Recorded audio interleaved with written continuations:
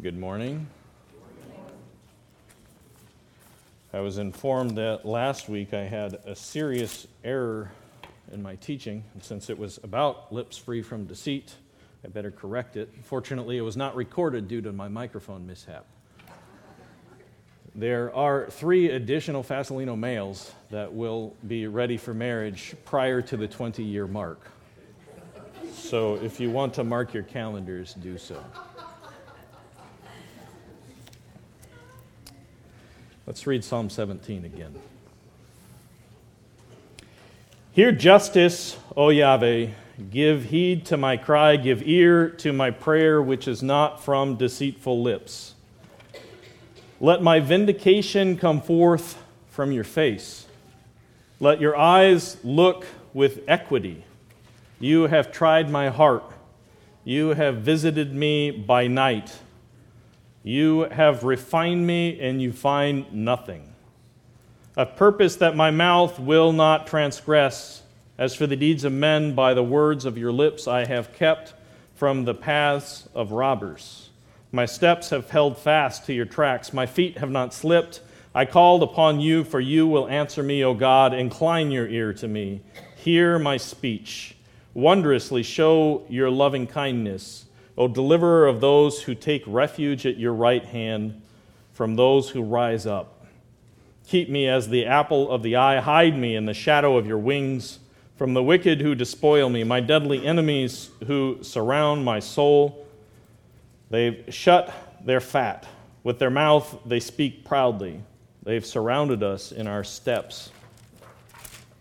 They've set their eyes to bring us down to the ground. He's like a lion that's eager to tear, a young lion lurking in hiding places. Arise, O Yahweh, confront him. Bring him low. Deliver my soul from the wicked with your sword, from men with your hand, O Yahweh, whose men of this age, whose portion is life, whose belly you fill with your hidden treasure. They're satisfied with children. They leave their abundance to their babes. But as for me, I shall behold your face in righteousness. I'll be satisfied with your form when I wake up. Let's pray and ask God for his help. Father, we come, and Lord, we have entered your presence before your face. We are in your house, exposed to your judgment. Lord, we do so on the basis of our Savior, his cleansing blood, and your promise of forgiveness. We ask that as we hear your words this morning, Lord, that you would give us understanding, that we wouldn't be fat and sleek with proud hearts that lift ourselves up against you. Lord, help us to know you in this psalm, to know how to sing and to pray to you. Give us ears to hear, Lord. We pray these things in the name of Jesus who brought us here. Amen. So Psalm 17 is a lament psalm. And if you remember from last week, it fits within this series of psalms. So as we're moving through the Psalter, we're both looking at the psalms as individual prayers and songs, but also as part of a sequence that's been organized for us. And so they add richness then to our understanding of these prayers. Well, if you recall, last week we looked at Psalm 15 and the song which talks about the requirements of standing in God's house, of entering into his holy hill and being before him. And we noticed that fundamentally what's called out for us, what's a requirement to be in God's house, is covenant loyalty to his people. We're called to be loyal to one another. And when we transgress that boundary with our mouths, with our actions, with our hearts, we are not blameless, and we do not have the right to stand in his presence. With that foundation, though, we move forward into Psalm 16, 17, and 18. Psalm 16 and 17 go together. They're parallel. And you'll notice that both of them, they begin with this idea of the psalmist David, calling out to God and seeking refuge in him. So at Psalm 16, preserve me, O God, for I take refuge in you. I said to Yahweh, you are my God. I have no good apart from you. As for all the saints of the lands, they are excellent ones. in whom is all my delight. David, he's calling out to God to be his hiding place. So he is entering into that house on the requirements of Psalm 15, and he's lifting up his hands and he's confessing to God, there is no place that's better for me.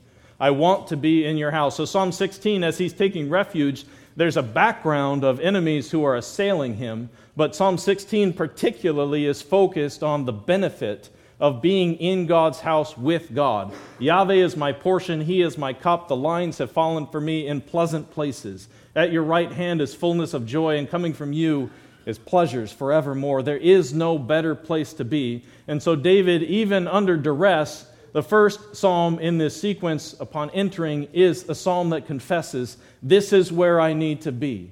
There is no better place for me than to seek refuge here. With that parallelism, and we'll note some of them along the way, that Psalm 16 and 17, they use the same language. In order, they're given to us to think about and to pray and to sing together. With that background, then, we come to the 17th Psalm, in which David cries out in a lament to God about his enemies, the ones who are oppressing him, who are hot on his trail. They've surrounded him. They're seeking him out. Their goal is to tear him apart. He uses the expression, they're lions. They set themselves against me. Their eyes seek me out across the whole earth. And so David, he cries out to God again in Psalm 17. And this psalm is an encouragement for us. If it does not resonate with you today, because you do not have enemies that you perceive, we sing this song in trust, in faith, because God has called us in faith to learn these words so that they're ready upon our heart and our lips when the lions come to seek us out. We sing these songs proclaiming that we trust in God, who is the just judge, to deliver us from every evil oppression, whether it's within the house or outside of the house. And so as we come to the end of the psalm, I'll try to leave time to talk about when we should sing this song. I firmly believe we should sing it in worship because God teaches us through it and we proclaim our faith in Him through it. But when do we take up this kind of lament on our lips? Under what circumstances ought we to cry out to God, deliver me because I'm righteous and my enemy is wicked. Bring him down to the ground. When ought we to do that? So keep that in mind. But as we look at this psalm, what I want you to notice first is there's an inclusion. So from the beginning of the psalm to the end of the psalms, David, he cries out and he says, hear justice. Your translation might say a just cause or hear righteousness. The word is all the same. He's calling out to God. He says, hear justice. Open up your ears, God, and hear. Hear justice. And in the end of the psalm, there's an expression of confidence. As for me, I shall see your face. In the NSB, it's translated righteousness, but it's the same word. I shall see your face in justice. To understand this song as we sing it, the psalmist is asking for God to look upon him with the fullness of His judgment and to divide between right and wrong, between good and evil, to make a division between him and his enemies. And so he's calling out for the justice of God. Now that is hard to do. It's hard to cry out to God and say, bring justice, look at me, and divide rightly because my enemy's hot on the trail. There's another piece to this inclusion. So in verse 2, David says, let my judgment come from your face. My translation says presence in verse 2. And at the end of the psalm, I shall behold your face in righteousness. So it translates it with two different words, but it's the same Hebrew word. Let your face look at us. And in the face of God comes just judgment. So that's what David is crying for. Now, for those of you who take copious notes, an outline for the psalm, there is 3 sections of pleas. David is crying out to God, and in three kind of differentiated sections, so verses 1 through 5 form the first plea in which David is calling on God to listen. And then in verses 6 through 12, he's calling on him to listen and act. So he cries out to him again, incline your ear to me. And then in the last section of the psalm, verses 13 through 15, he's calling on God now to act. Rise, O Yahweh, get up, confront my enemy, bring him down to the ground. Now in each one of these pleas, when he calls on God to listen, when he calls on God to listen and act, and then finally when he calls on God to act in justice, each one of them has a section. So the first part is the plea, and then there's evidence associated with it. So verses 1 through 2 are the plea proper in Psalm 17. I'm just trying to mess up your notes by filling them in the middle. Verses 3 through 5 then form the foundation of that plea. I am innocent. I'm righteous. I'm blameless before your eyes. And so David discusses his blameless. He discusses how God has proved him. And then verses 6 through 8 form the second plea. And the evidence then, verses 10 through 12, he's talking about his enemies. They are wicked. So he's telling God, this is what my enemies are doing to me. And then in the third plea, beginning in verse 13, and the plea is verses 13 through 14, what he's asking God for specifically. And then the final verse of the psalm that supports that plea is David's confidence in God. So he has a measure of confidence in God's justice in which he's saying, as for me, verse 15, as for me, when I wake up, I know I'm going to see your face in justice. I know that I'm going to behold your form and be satisfied. I will be filled up. And so we move then from his innocence to his enemy's wickedness to finally his confidence in the presence of God, in what God is going to do. Now, if you look at the heading for Psalm 17, it's called a prayer. It's just a prayer of David. There's no background given. And if you think through the psalm, there's a number of instances in David's life that would fit this kind of prayer, this plea. The one that probably fits the closest, and we don't know a background, that's partly on purpose, but it helps us to think about a specific circumstance and then broaden out the application of the psalm. So one circumstance in David's life to think about is in 1 Samuel 24. Remember that Gad had brought Saul. He was chasing David, and David went and in the cave, he found Saul, and he cut off the corner of his cloak. And then his conscience bit him. He said, I was wrong to do this. I can't lift up my hand against God's anointed one. And after that, at a safe distance away, he calls out to Saul. He calls him a father. And Saul is like a father to him. And he calls out to him and he says, Saul, don't listen to all of your counselors that are crying out for my blood. They've got bloodlust. They're saying that I'm wanting to lift up my hand against you. The truth is no. They're lying. They're deceiving you. They've come with lips full of deceit to convince you that I am your enemy. And I do want to read out of that section quickly. So I'll read it for you. This is what David says. He says in 1 Samuel 24:10, Behold, this day your eyes have seen that Yahweh had given you today into my hand in the cave, and some said to kill you. But my eye had pity on you, and I said, I will not stretch out my hand against my Lord, for he is Yahweh's anointed. Now, my father, see the edge of your robe in my hand. For in that I cut off the edge of your robe and did not kill you. Know and perceive that there is no evil or rebellion in my hands. I have not sinned against you, though you are lying in wait for my life to take it. May Yahweh judge between you and me, and may Yahweh avenge me on you, but my hand shall not be against you. As the proverb of the ancient says, out of the wicked comes forth wickedness, but my hand shall not be against you. After whom has the king of Israel come out? Whom are you pursuing? A dead dog, a single flea? Therefore be judge and decide between me and you. May he see and plead my cause and deliver me from your hand. So notice what David is saying there. He's saying, I am innocent. I am not seeking your life. Even though my counselors said to take it, I did not. My hand was stayed. But in that same speech, he says, may Yahweh avenge me. I will not lift up my hand, but God will. May Yahweh hear and see justice between you and me this day. And he quotes this proverb, from the wicked will come forth wickedness. He says, I'm innocent. He doesn't say anything about Saul.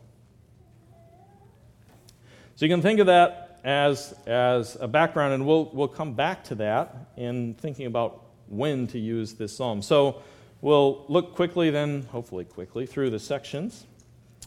So the first plea, he says here, justice, O Yahweh, give heed to my cry, give ear to my prayer, which is not from lips of deceit.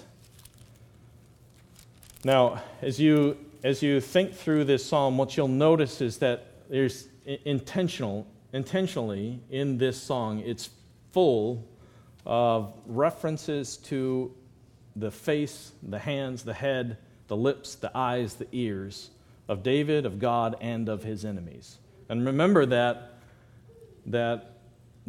helps us then in understanding his call to come before God's face. He's thinking about being in the face of God or in the face of his enemies, before their face. And so he's calling on God, open up your ears and give ear to my cry. It doesn't come from lips which have deceit on them. And so David is coming, and he's coming on the basis of what God has already said. Remember the requirements of entering God's hill. You cannot slander with your tongue, or do evil to your neighbor, or take up a reproach against your friend. Back in Psalm 5, he says, this is what God does. You destroy those who speak falsehood. Yahweh abhors the man of bloodshed and deceit. But as for me, by your abundant loving kindness, by your abundant chesed, I will enter your house, a house in which there can be no lips filled with deceit. Now, we in our ignorance may not think to ourselves that we cannot hide from the Lord. We try, we attempt to cover with our lips, even as Adam and Eve attempted to cover their sins, but no one can hide from God. He sits in the heavens, and his eyelids see the sons of men. And so David is proclaiming, I have nothing hidden. I can't have anything hidden. So hear justice. He's coming before God as the judge, and he's pleading with him as the one who sees all things. You know that my lips do not have deceit on them. Let my vindication or my judgment come from your face. He's asking to be in the presence of God. And this should remind you of what Job asked for. When Job has been brought low and his friends have turned on him, they've taken up a reproach against him, what is Job's cry? He says, I want to be before the face of God to plead my case. He must hear, he must know that I'm innocent. Let me see his face, and then my judgment will come. He says to God, let your eyes look with equity. It's just the word equals, because he knows, he believes with confidence that God is the one who does not show partiality. He is a just judge. Now, if you're going to come before a just judge, one that's not limited by the frailties of humanity, who has eyes to see and ears to hear, you better be confident in your cause, because God judges without partiality. So as we think about taking this prayer on our lips, it can't be done half-heartedly. We come as God's people, and we come and we ought to come with this claim. I'm innocent. And part of the reason we sing prayers like this, songs like this, is to remind ourselves that this is what it means to be in God's presence. There is no hiding from him. There is no fig leaf that can cover up the feebleness of our speech, the times when our heart cries out and wants to murder our neighbor. Nothing can cover that. And so David, he calls out, and as we discussed last week, that's not on his own 2 feet, obviously. He's been cleansed. He's been washed clean, and we'll look at that more in this sequence of Psalms as we continue on in the next coming weeks. But he says, let your eyes look with equity. You have tried my heart. Now, you can translate these as either something God has done in the past tense or something he's inviting God to do. So you've tried me, or do it, try me, try my heart. You visit me by night and you will find nothing. John Calvin said that if you're looking for honesty, when we're the most honest with ourselves, because we can't trust ourselves. Even when we examine ourselves, Paul says in 1 Corinthians, that doesn't excuse us. It doesn't mean that we are actually innocent. God is the one who judges. But if you're looking to examine yourself, particularly in a case like this, at night, away from fellow man, where the arguments bubble up, our cry for justice is ready on our lips, at night, God proves us. I don't know if that's true for you, but I know it is for me. After a day, and I've had some conversation which I probably ought not to have had, at night, that's when God's word comes to me. And look in Psalm 16. He says, I'll bless Yahweh who's counseled me, verse 7, indeed my mind instructs me in the night. In the night, God comes. And that counsel from his word bubbles up, and where it needs to accuse us, it does. But David says, I've been made clean. At night, you visit me, you'll prove me, and you'll find nothing. I'm cleansed. That means that David has repented. He's been lifted up, made clean, and he's innocent. Now, a couple weeks ago, we looked at Psalm 19, in which there is a statement of hidden errors, so ones which are hidden even from us. But David's not saying that there's nothing I don't know. What he's saying is, come upon me. And in the words of Psalm 19, let your sun shine, the bridegroom that comes, from which nothing can be hidden from its heat. Shine it upon me. I want to be in your presence. Now think back to the Exodus. God comes and he visits the people in the night. And in the night, he draws a dividing line. So at nighttime, he comes and he takes away the Egyptian firstborns and the Israelite firstborns who have sought refuge under the protection of the house of God with the blood of the lamb painted on the doorpost. The angel of Yahweh visits, and there is no blame, because they have found refuge at God's right hand.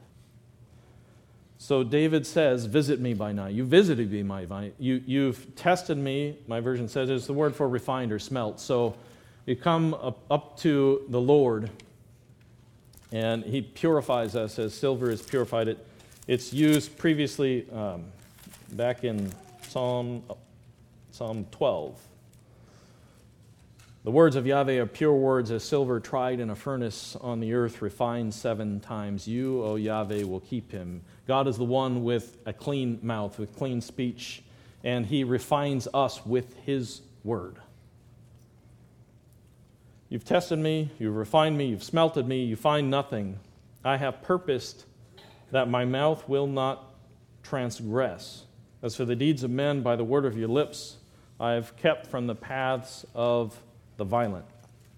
There's 2 ways to translate this second half of verse 3 into verse 4. One is as it's written in the New American Standard, and I believe most of your translations will follow this idea that I've made it my goal that my mouth will not transgress. So I've observed what it means to dwell in your house. I've observed the words of Yahweh that are purified 7 times, and I have made it my goal to not take up the kinds of words, the reproaches, the slander, the deceit that make me unfit for your house. And this would This would then fall in line with what David is saying to Saul. I have not taken up against your life. I have not led men against you. Saul initiated that battle out of his pride. Now, there's another way to understand this. You could translate it that as for the deeds of men, by the word of your lips, I will not pass over them with my mouth. And under that kind of translation, instead of just the idea of avoiding slander, now the proclamation would be that I do not pass over wickedness silently.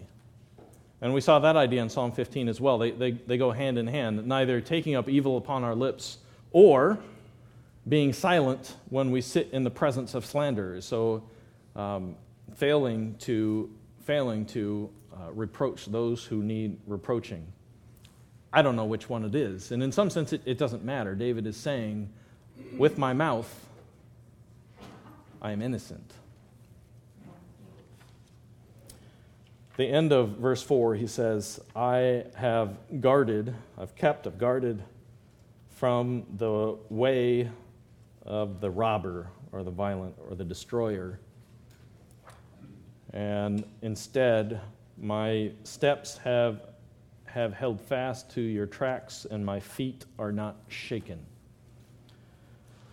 So this triad of statements, I've kept from the way of the violent. So think back to Psalm 1. I don't walk in the path of sinners or sit in the seat of scoffers. Skip the first one. Skip the middle one. But the idea is there. I've kept myself from the feet of the destroyer. And if you think about the confrontation with Saul, what David would be saying is, I haven't become like the one who's chasing me. His feet have set themselves against me, but I have not returned violence for violence. I haven't learned from the one that is oppressing me. And too often that's the case for us.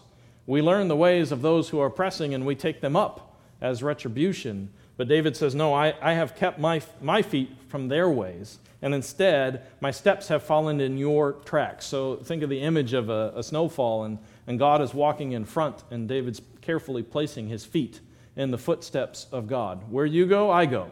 By the word of your lips, that's what directs my feet. And so I'm held back even when my counselors say, now you have the opportunity, you're right, God has anointed you, take his life. Still, I'm held back because I cannot lift up my hand against God's anointed.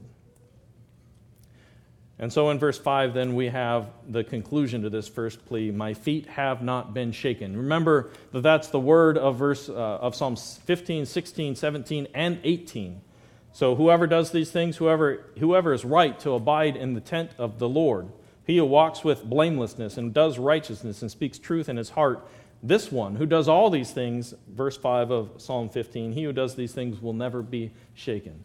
David is saying, my feet haven't been shaken away from your place, from dwelling in your house, from walking with integrity, even when no one can see. So that's the first plea. David says, I'm innocent. As we think about that, and we think about the potential of coming oppression or current oppression from within God's house or from outside of it, the basis of our plea is, I belong to you, and I am innocent. We can't come to God and say, divide between me and the wicked because I'm wicked and they're wicked. God promises to Abraham, I'm going to bless those who bless you and curse those who curse you, but when God's people set their face against God, they have put themselves outside of God's house. And God turns his face upon them in judgment because God does not show partiality. What does that mean? As we come into God's house, as we come to plead with him, our conscience has to be cleared. If there's sin, whether it's nagging or overhead, whether it's sin against the person, it has to be dealt with. And then we come with confidence on the basis of the blood that Jesus has bought us, cleansed us, and transformed us, and we are his children, having the right to call upon him to keep his promises. And that is David's plea. This is what you said. I'm innocent. Now come. Verse 6, second part of the plea. I've called upon you, for you will answer me, O God. David trusts that God is the one who answers when we ask. He says, extend your ear, so bend it down from the heavens. You're up there, I'm down here. Bend your ear down so you can hear me and hear what I'm saying. Verse 7, wondrously show your loving kindness, O Savior of those who take refuge at your right hand. He's asking for loving kindness. This is the word chesed. He's asking for God to keep His covenant. Keep your covenant faithfulness, what you promised to me, what you promised as the righteous God who judges justly, do it now. And he says in verse 7, there's an adjective in my translation, wondrously.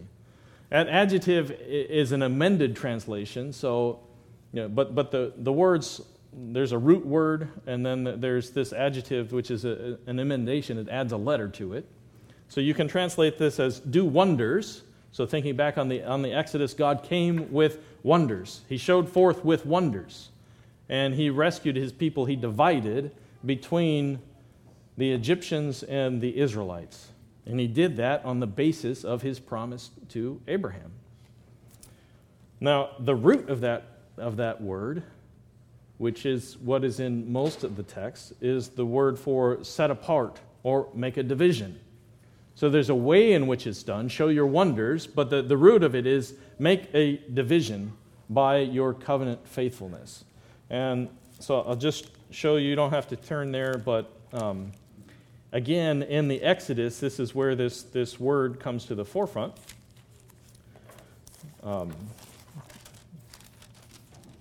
So Exodus 8:24, 8:24. Nope. It's earlier than that. My notes are wrong. We'll skip to the next one. 9:4. But Yahweh will make a distinction between the livestock of Israel and the livestock of Egypt, so that nothing will die of all that belongs to the sons of Israel. He did that in 3 times in the course of the plagues. He did it with the insects. He did it up front with the cattle, and then He did it with the children of Egypt versus the children of Israel. And in each time, it uses this word. Yahweh makes a distinction between His people, their livestock, their land, their children, and the Egyptians. And so that's what David is asking for. Show your wonderful division between the righteous and the wicked. It's another call for justice in the presence of God. Be just. I remember when the Israelites sinned at Mount Sinai with the golden calf, God says, Moses, you take them from here. I can't be with them. And Moses prays, and he prays, well, the world's going to see, and this is what they're going to say. And remember that without you, we're nothing. And what he says in Exodus 33:16, he uses this word, and he says that we need you as a division, a setting apart of us. Without you coming with us, we have no set apartness from those around us. So David's calling on God to do that. Set me apart, set the righteous apart, put your blessing on us, and show forth your wonders. Wondrously show your loving kindness, O Savior of those who take refuge at your right hand.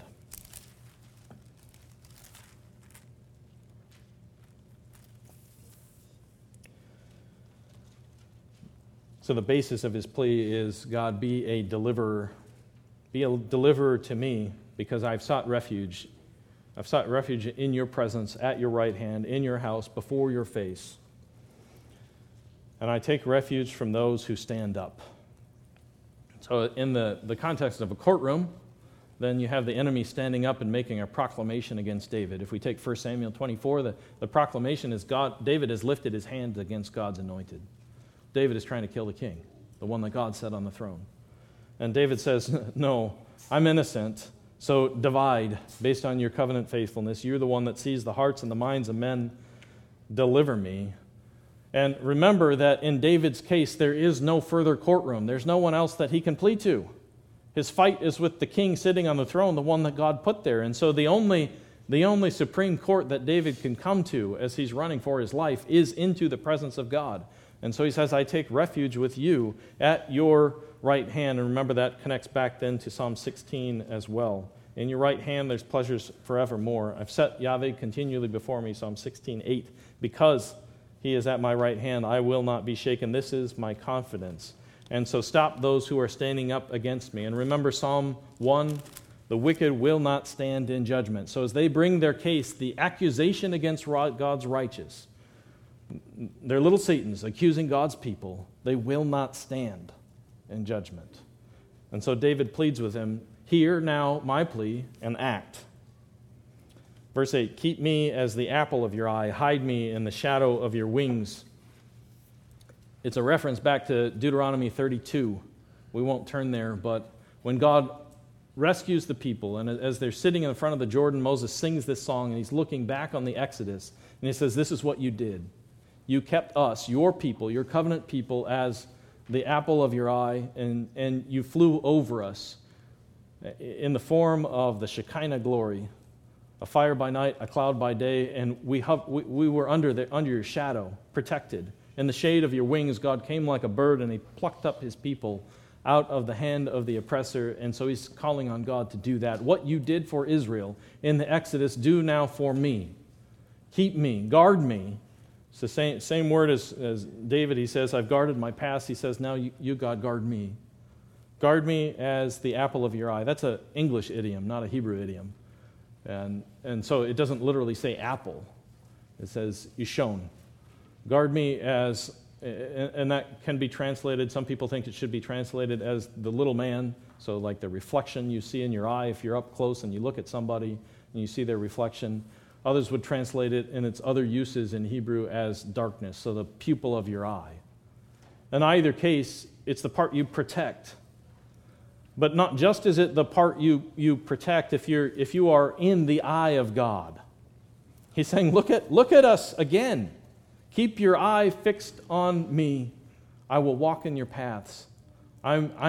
Keep me as the pupil, the man in your eye.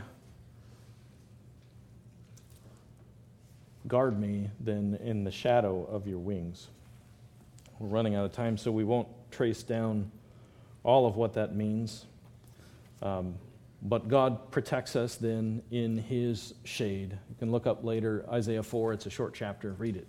God's glory cloud comes over the top and it shades us. It protects us.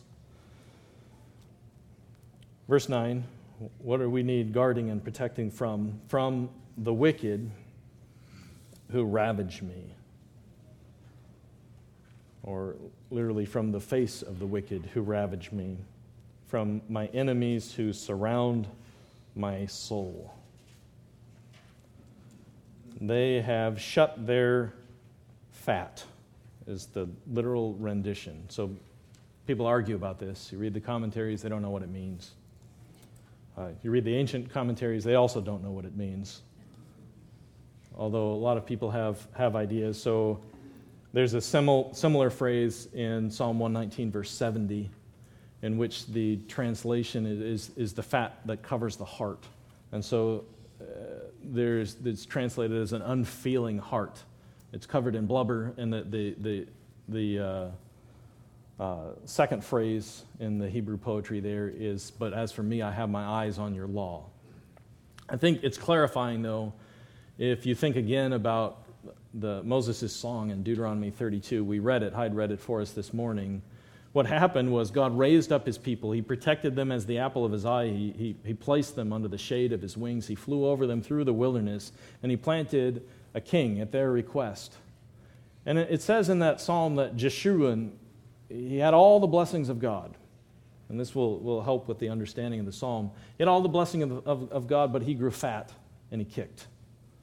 So if you take these two things together, they've shut themselves in fat. And with their mouth they speak proudly. They go together. They've taken God's blessings. And because of that blessings, their heart is lifted up in pride. I do not need God. I do not need his people. So think about Saul. Saul was a humble man when he was placed on the throne. But in the end, he was grasping a hold of God's blessing. He's saying, and not in a good way, saying, I will keep this regardless of the way that I must keep it because I have the right. His heart had been lifted up. As an example of what would later happen to Israel and all the kings who walked in his footsteps, Jeshurun grew fat and sleek, and he kicked at God. And so David is saying, this is my enemy. This is what he looks like. They're covered in fat. These two words are used together in Judges 3. It's a wonderful story to read to your children. Eglon the king was a very fat man, and he had risen up over the people of Israel. God used him as a judge, as judgment on his people, but he was proud against God. And so Ehud came with his left-handed sword. He thrust it in, and the fat closed over the hilt of the dagger. Then God's people were rescued. And David is calling on God like that. This is my enemy. He's full of pride, and he's not just my enemy, he's your enemy. He's lifted up his heart and pride against you. And so come now and rescue me. Vindicate me and you together because we are one. I dwell in the house of God. Verse 11, they've now surrounded us in our steps. A couple chapters later in 1 Samuel, David is surrounded. Chapter 26, 25. He is surrounded by King Saul. He's got him. He's on the mountain. King Saul's got his army on one side, and he's moved around, and David has no escape. Verse 11, verse B, they've set their eyes, and it's the same word as David calls on God to bend down, to incline your ear. They've set their eyes, they've inclined their eyes over all of the earth, and their goal is to bring David down. Now, in that instance, you remember how God rescued David. And keep this in mind when you read Psalm 18. In that instance, God rescued David by war with the Philistines. So the Philistines were coming and marauding, and Saul had to leave, and David was set free out of the trap that had been sprung for him. So David says here, they've surrounded me, their eyes are set. It's like a hungry lion and is about to pounce. And that's exactly what he says in verse 12. He's like a lion that's eager to tear. He's like a young lion lurking in hiding places. He's bent down in the grass, and he's about to destroy me. And so he calls on God, "Rise up, O Yahweh, confront him and bring him down." He pictures the king as a wild beast. And the lion is a picture of a king. It's a picture particularly of a Gentile king. It's an unclean animal. And so throughout Scripture, there's lions. They're not always bad. In fact, on God's chariot, there's a lion. There's 2 unclean animals and 2 clean animals on his cherubim faces as you turn it around. But here, the lion, the wild beast of the earth, has come, and he's trying to tear David apart. And so David's plea in verse 13, third time around, he pleads on God now to act, and he says, "Stand up, arise." It's the word that he used of his enemies. They've stood up, they've risen against me. Now he says, now you, Yahweh, rise against them, confront him, bring them into your face, and bring that beast down. Deliver my soul from the wicked with your sword, from men with your hand, O Yahweh. Now again, there's 2 ways to translate this next section. Deliver my soul from the wicked with your sword, or the King James, so the older King James version translated, deliver my soul from the wicked who are your sword, and from men who are your hand, O Yahweh. And the New King James, as well as the NASB, and most translations say, no, it makes more sense to translate it this way, deliver my soul from the wicked with your sword. Now, there's truth in both ways. God uses the wicked as his sword. We read that last week in Isaiah 33. It does not excuse them. It does not set them apart. In fact, even in 1 Samuel 25 and 26, God rescues David by using the wicked. He calls the Philistines up, and they are his sword to rescue David from Saul. But at the same time, and I think that sometimes, especially in poetry, God allows this confusion, and we want to choose. But there's 2 meanings there, and both are true. So David cannot lift up his sword or his hand against Saul. He's the anointed of God. He does not have the authority. in a judicial sense to bring Saul down.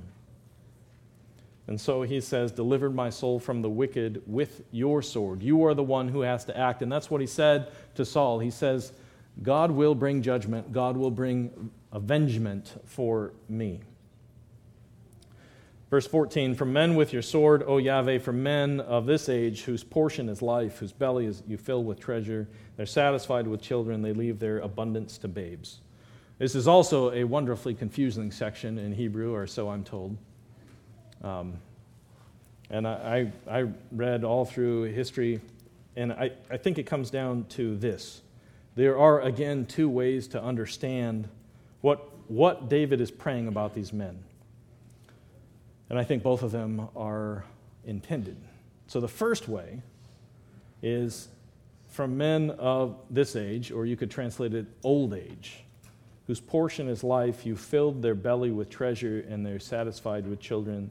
They leave their abundance to babes. It's a parallel to what Job prays in Job 23. They've had their time. He's crying out to God, and he's saying, why are these men old? They're wicked. They should die when they're young. Why is this man old? Why is he filled with your treasure, such that he's got children and grandchildren, and there's an abundance to leave to them? And so it's a lament to God about who these people are. But then put in juxtaposition with Psalm 16 and with verse 15, what we find out is that David, while he laments, even he understands that their portion is this life. So in the one sense, it's a blessing, but in the other sense, David says, my portion, my satisfaction, what I'm replete with, will be the presence of God. And so both ideas here, I think, are embedded in the text, in which it ought not to be, when we read through God's word, that the wicked, they endure, and they have children and children's children, and an abundance of prosperity to leave to them. And so David says, God, you're the God of justice. Come down, look with your eyes and see. I trust that you are just. But at the same time, he's saying, I trust that you're just. And so they have their portion, and I have mine. So that word portion and the word satisfaction, again, are from Psalm 16. Yahweh is my portion, my inheritance. He's my cup. He supports my lot. And the lines have fallen for me in pleasant places. And then the word satisfaction, at least in the NSB, coming down to Psalm 16, verse 11, you make known to me the path, the way of life, which my feet will not walk away from, because in your presence there's satisfaction, there's fullness. I'm replete with joy. And so David's expression of confidence in verse 15 is juxtaposed then against his enemy. David, if we take Saul, and I think it's helpful to think about Saul, he says he's seated on the throne, his portion is life, he's got children and children's children, and his heart is fat. He's lifted up his heart against you, O God. But as for me, I shall behold your face in justice. David can pray with confidence, I want God to come. I want God's vindication. And in the sequence of the psalm, remember he says, you'll visit me by night and you'll find nothing. So we get this idea of David praying this as he lays down. My conscience is clear. I'm innocent, asleep like a baby. God, you come and you look upon me with a face of justice. Look and judge. And when I wake up tomorrow, I'll be satisfied with your face. I'll be satisfied with your justice. And I'll look on your form and I'll be full. Now, in the first take on this, it's a song for immediate prayer. You pray it when you lie down, and you trust in God that when you get up, he's done it. He's judged righteously. His eyes see, his eyelids test the sons of men. He's not asleep. His ears are not plugged. The God who sits in the heavens looks down and sees. And so David can pray, I will be full with your form when I awake. Now, when you read this in the light of Psalm 16, it takes on an additional expectation. Because David, he prays. My heart is glad, my glory rejoices, my flesh dwells in security. You will not abandon my soul to Sheol or allow your Holy One to undergo decay. And so there's a dual sense there in which, even like Job, he prays, even though I'm dead, when I awake, when I'm lifted up in life eternal, I'll stand before God the judge, and I will be satisfied with his face. I'll be filled with his form. There's much to be said about that, but we don't have time. So, in the 5 minutes left that we don't have, I want to talk about two things. How and when do we pray this prayer? So there's injustice, there's a decision to be made, and I've been using Paul's letter to Corinth as a foil. So if you think about what Paul says to the Corinthian church, there is a judgment to be made in the house of God, and there's people to make it. That judgment occurs when God has placed an authority for which you to call upon. So in the case of the man who has his father's wife, there should be judgment. So you don't pray this prayer, oh God, judge him, because there's nothing we can do. Instead, God has placed the authority to bring judgment for a visible, objective sin. And that's how we're called to respond. So when there's a division in God's people, when there's an injustice that we perceive or is real, God lays out a path for us to take. We go to said brother. We confront him. We come back with 2 or 3 witnesses. We confront again. Then we come back before the church and we confront again. And so God has placed then authority, judges, to decide. And Paul makes clear that that matrix, what we judge upon, is visible, objective violation of God's word. Now, what about the case where there's not 2 or 3 witnesses? Or the case where it is not visible? Meaning, you can come with a claim against me, Caleb, you are proud. You may say that's visible, but it's not. It's a motivation that's hidden within the heart. And then what do you do? Well, then you cry out to God. God is the one who judges and sees.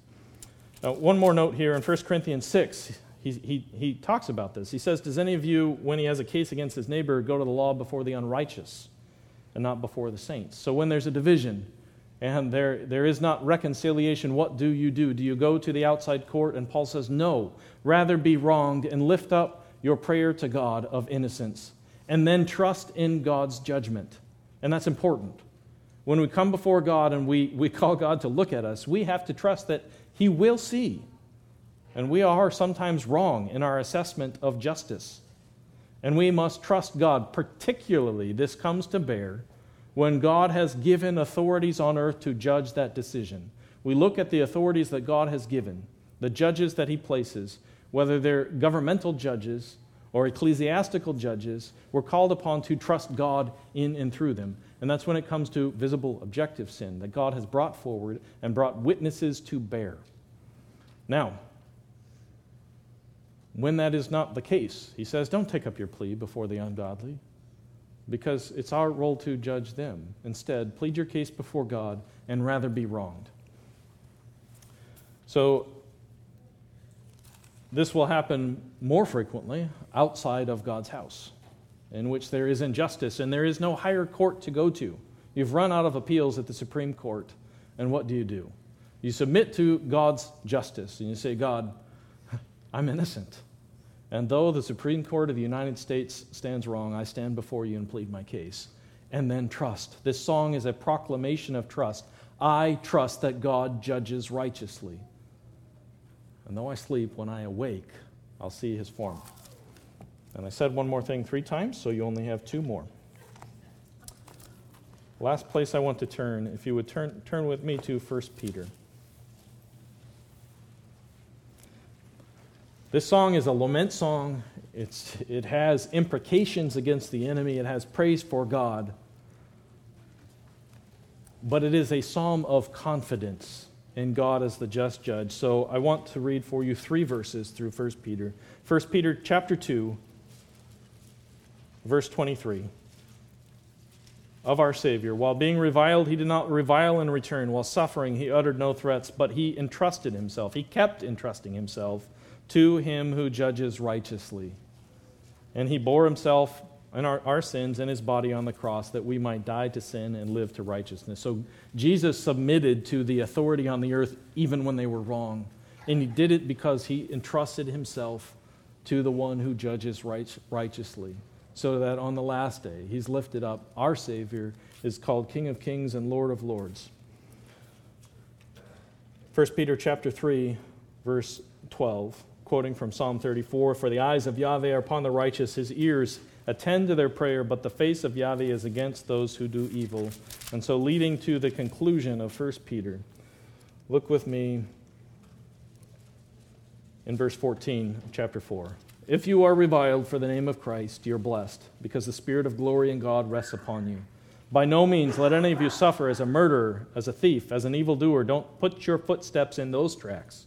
But if you suffer as a Christian, do not feel ashamed, but in that name glorify God, for it is time for judgment to begin with the household of God, and if it begins with us first, what will be the end for those who do not obey the gospel of God?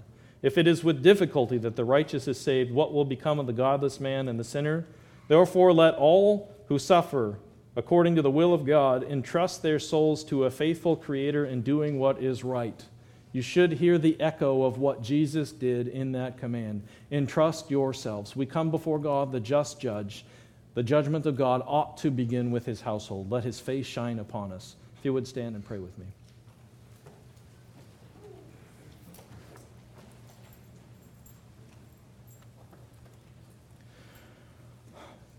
Father, we trust you. You come in justice and righteousness. You judge equally, and you see and you hear all things. We are your people, created by your hand, led as the sheep of your pasture, made clean by the blood of the Savior. And so, Lord, we confess that we want to stand in your presence.